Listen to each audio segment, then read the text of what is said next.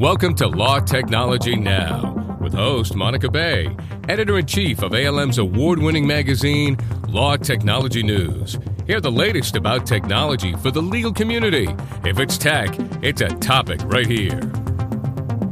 Well, a very happy New Year to everyone, and welcome to the January 2011 edition of Law Technology Now. I am extremely excited to introduce our new sponsor, our friends at LexisNexis, and we welcome you very, very much. And as always, Law Technology Now is a joint project between ALM and the Legal Talk Network. We'll talk more about how to reach us at the end of the show, but I want to dive right in. I have two wonderful guests today. The first is Cecil Lin, and Cecil is based in Phoenix, and he's with Littler, and he's right now a one-man band on the subject of the most important cases in e-discovery over the last year. And my second guest is one of my favorite colleagues, Judy Kelly, who is a senior conference producer for our Legal Tech New York. And we're going to give you a little sneak preview of what's going on at Legal Tech and hopefully get everybody all excited about everything that's going to be going on this month. Cecil, let's start with you. I'm going to share news that you are a brand new, happy, proud papa this week. Congratulations on the birth of your son. And rumor has it you named him Cecil Lin IV. Indeed, Monica. Thank you, first of all, for having me on the show. I do appreciate it. And yes, my son was born just 4 days ago, actually. So we're pretty excited about that. Well, we're very excited. And Cecil, you handled the most monumental task, I think, on the planet this year of taking a look at 2010's most significant e-discovery rulings. And it has been a very, very active year, particularly from some of the New York jurists.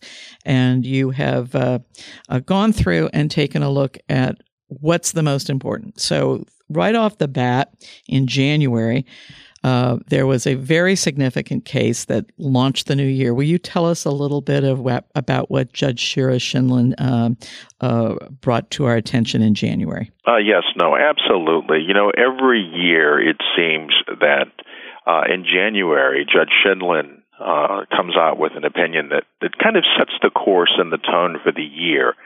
And in January, she brought about Pension Committee of the Montreal Pension Plan versus Bank of America Securities LLC. And in that case, she came out with a ruling that said that, among other things, that because of the Zubelake opinions that she had issued starting in 2003, there were a slew of those opinions that came out from 2003 to 2008, that the issue of e-discovery, at least in the Southern District of New York, was something that all parties and all litigants should be well aware of, and particularly the rules that were laid down related to preservation of electronically stored information. And so what Judge Scheindlin did in the Pension Committee case was basically offered a refresh, if you will, on the duty to preserve and the consequences of a party's negligent or reckless or willful destruction of relevant evidence. And after she and her clerks got done reviewing this motion and spending about 300 hours collectively, Judge Scheindlin found that 13 of the plaintiffs had negligently or grossly negligently conducted discovery or failed to preserve relevant information, warning both monetary sanctions and, in some case, adverse inference instructions. So it was a very kind of big sonic boom, if you will, in January for the e-discovery community. And then over the course of the year, there were several other reactions to that happened. But at the end of the year of 2010, someone from her very own district wrote a case that broke just as the year was ending. Can you tell us a little bit about Otis?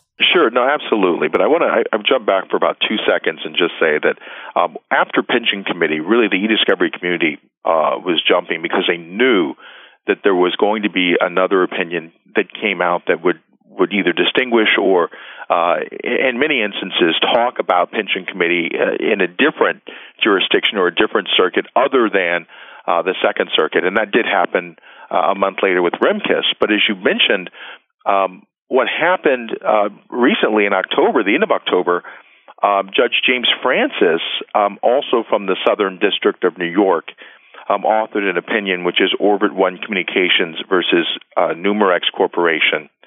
And in that case, the plaintiffs purged electronically stored information that was subject to an existing hold, including removing a hard drive from his company workstation. And in that case, Judge Francis decided that sanctions were not appropriate, even though there was a failure to preserve the information. What Judge Francis said was that really the critical step is whether or not the information was relevant in the first place. And in that case found that the information, there wasn't a fundamental showing that the information was relevant to even get to the stage where we talk about whether or not an adverse inference instruction or other sanctions are appropriate. And actually distinguished Pension Committee a bit in saying that to the extent that Pension Committee stands for the proposition that sanctions can be meted out for cases of negligence, if you will, without a showing of relevance, that Judge Francis disagreed. Now, Judge Francis did agree with Judge Shinlin that there are certain cases, willful spoliation, where relevance may be presumed.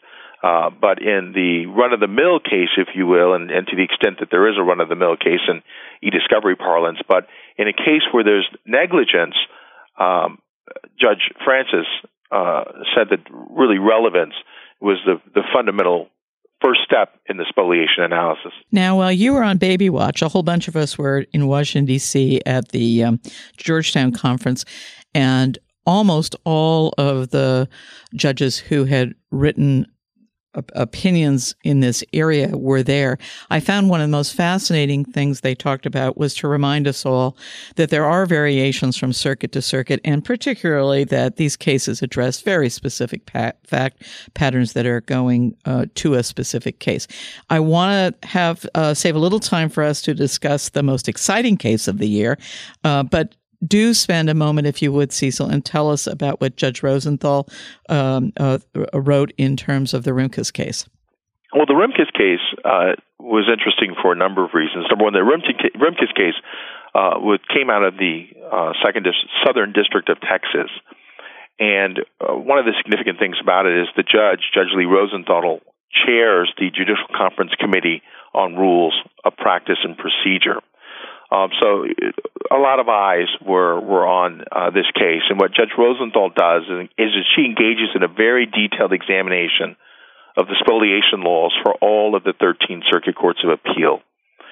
And she determines that the Fifth Circuit, where that case presided, had a different standard than the Second Circuit, and actually goes through a detailed analysis again of all the circuits and talks about which ones have varying standards from the Second Circuit, specifically what those standards are, and some of the cases have applied those standards. She wasn't alone. The exact same analysis was done by Judge Grimm in the Victor Stanley case as well. And of course, Cecil, that was a very dramatic ruling that was issued from Maryland's Judge Paul Grimm. Can you tell us a little bit about that? No, absolutely. Judge Grimm, by the time Victor Stanley had wrapped up after 3 contentious years of discovery, had really lost his cool. Judge Grimm said that in all his years on the bench, this is probably the worst case that he's ever seen. In all, he found that there were 8 separate failures to preserve evidence, including that one of the plaintiffs, Mark Pappas, used at least 4 different programs to permanently delete information. And so what Judge Grimm did is, after analyzing the spoliation sanctions that were available, and also did what Judge Rosenthal did in the Rimkus case, which is go through all of the circuits, ultimately issued spoliation sanctions, but also sentenced Mark Pappas to up to 2 years in jail if he didn't pay the attorney's fees for the other side. On appeal, Judge Garbus affirmed and adopted Grimm's findings for civil contempt. However, he ruled that the jail sentence was not appropriate, but would reconsider it if the defendant, Mark Pappas, didn't pay up the attorney's fee award. Well, that was a very exciting case. And once again, if you want to read more, you can find more details in a couple of different places. You're going to have it in the, strike that, 5, 4, 3. Well, that certainly was a very dramatic case, and there's a lot of ways you can find out more about it. Check out Craig Ball's article in the, I think it was October or November issue of Law Technology News, and I think you'll be very excited to see Cecil Lynn's wonderful analysis of these and a whole lot more cases in our newly revamped LTN, which will launch at Legal Tech New York. Cecil, thank you so much. Quickly, if you would tell us how folks can reach you if they would like to pursue further with you. Oh, absolutely. My email address is clynn, CLYNN, at Littler, LITTLER.com. Terrific. Thank you so much, Cecil. And we're going to take a quick break here to hear from our sponsor, LexisNexis.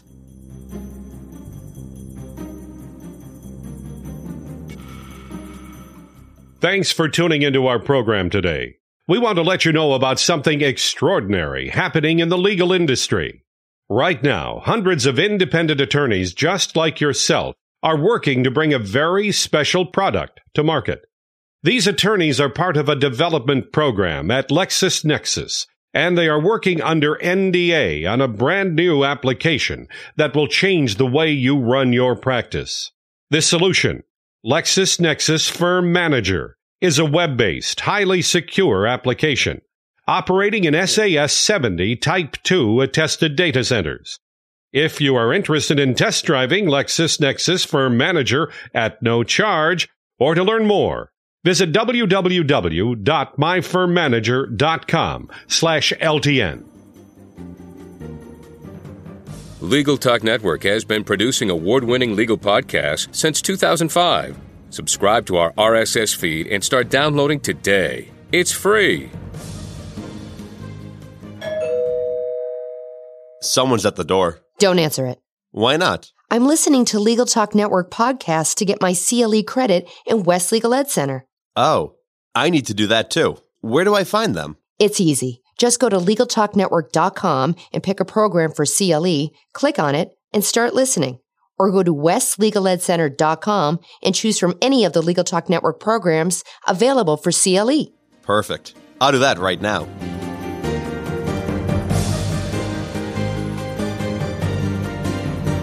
And we are back with, again, thanks to LexisNexis, our new sponsor. My next guest is the wonderful Judy Kelly, who is a colleague of mine here at ALM. And again, her title is Senior Conference Producer, and she's the go-to gal for Legal Tech New York. Welcome very much, Judy. Thanks for being on the show. Hi, Monica. Thank you for having me. Well, we're going to give a sneak preview today. There's so much going on at Legal Tech. In addition to the launch of the new LTN website and the new LTN magazine, you've got some pretty exciting panels and keynote speakers and exhibit halls. And you even have a new icon that you're using on the program to help folks navigate all that there is at the New York Hilton. Tell us a little bit about how you've changed that and how it's going to help attendees. Well, this coming New York is the 30th anniversary of Legal Tech New York, so we're really excited about that, and we definitely put some different efforts into the show this year. As you mentioned, we've got some icons, which I think will really help folks design the conference program that's right for them. You know, when you see Legal Tech, it's such a big animal that sometimes it can be overwhelming, and you're not quite sure which is the right session for you. So what we're doing this year, and you'll be able to find this either online or in your show guide that you'll be handed as soon as you get to registration, there'll be different icons next to all of the sessions. We've focused on legal, technology, or general. The legal sessions are geared towards lawyers who need advanced legal topics or more introductory technology topics. The technology sessions are geared towards attendees who generally provide support to attorneys and have advanced technology understanding but need a greater understanding of those legal topics. And then we also have general, which is, for those who are somewhat in the middle. And we're really hoping, you can plan out a little map for yourself of what's going to be the best day for you and where you can get the best education. Sounds great, Judy. you have some exciting speakers coming up. One I can't wait for is, and I may butcher his pronunciation, Gonzalo de Cesar, who has been working on many of the United Nations tribunals, and he has authored an article that will be in our newly launched LTN issue that will be debuted at Legal Tech New York. Can you tell us a little bit about him and what he'll be talking about at the program? Absolutely. Mr. de Cesar implemented e-discovery technology to help achieve justice for victims of the Khmer Rouge, which I think is just such a wonderful topic to have on this program. You know, we always talk about the systems and the policies of e-discovery, but rarely do we look at it from a justice point of view. And I think this brings a very human point to the content. He'll be speaking on our Day 2 keynote, so that's 9 a.m. on Tuesday, February 1st. And he's going to talk about how you manage that type of information, and when you're talking about millions of documents and unstructured data in multiple languages, and making sure that you're compliant with the stringent rules and deadlines for international law. I think this is going to be an excellent portion of the program. We're really excited to have him on there. We do have, Monica, 2 other keynotes on the program, which I want to highlight as well. On Day 1, we have Gabriel Buigas from Hewlett-Packard who will be joining us, and he's going to talk about those crossroads between legal and IT and how you turn what can sometimes be a battle into a solution to help meet compliance. And then on Day 3 of the program, we're trying to end on a look forward and where this industry is going. We have Michael Rogers, who's a practical futurist, and he's done work for both the New York Times and MSN, and he's going to be looking at what the law firm of 2020 is going to look like. And Judy, I need to cut you off on that because I need to ask you one last question as we just have a few seconds left. You also have an exciting program coming on that's dealing with some new aspects of the government involved with e-discovery. Give us just a quick sentence on that. Absolutely. On Day 3 of the program, we have new for this year, never done it before, government investigations and litigation, unique concerns and issues when Uncle Sam is the opposing party. You'll see speakers from the Department of Justice and the Executive Office of the U.S. Attorney. So very excited to have that on the program. Judy, thank you so much. And of course, if our listeners would like more information about Legal Tech New York, they can visit www.legaltechshow.com. And I want to do some thanks, as always, to our Boston team at Legal Talk Network, Lou Ann Reeb, Kate Kenny, Scott Hess, and Mike Hockman. In New York, to my producers here, David Jasper, Jill Winward, and David Snow. And to remind you that there are 3 different places to find Law Technology Now. At the ALM website, www.lawtechnologynow.com. At the Legal Talk Network site, which is www.legaltalknetwork.com. And of course, because we are so cool, on iTunes. And as always, I remind you that there is no crying in baseball or technology. I'm Monica Bay, and we thank our new sponsor, LexisNexis, and we will see you in February. The views expressed by the participants of this program are their own and do not represent the views of, nor are they endorsed by, Legal Talk Network, its officers, directors, employees, agents, representatives, shareholders, and subsidiaries. None of the content should be considered legal advice. As always, consult a lawyer. Law Technology Now is produced by the broadcast professionals at the Legal Talk Network. Thanks for listening. Join Monica Bay for next month's podcast on the technology issues affecting the legal profession today.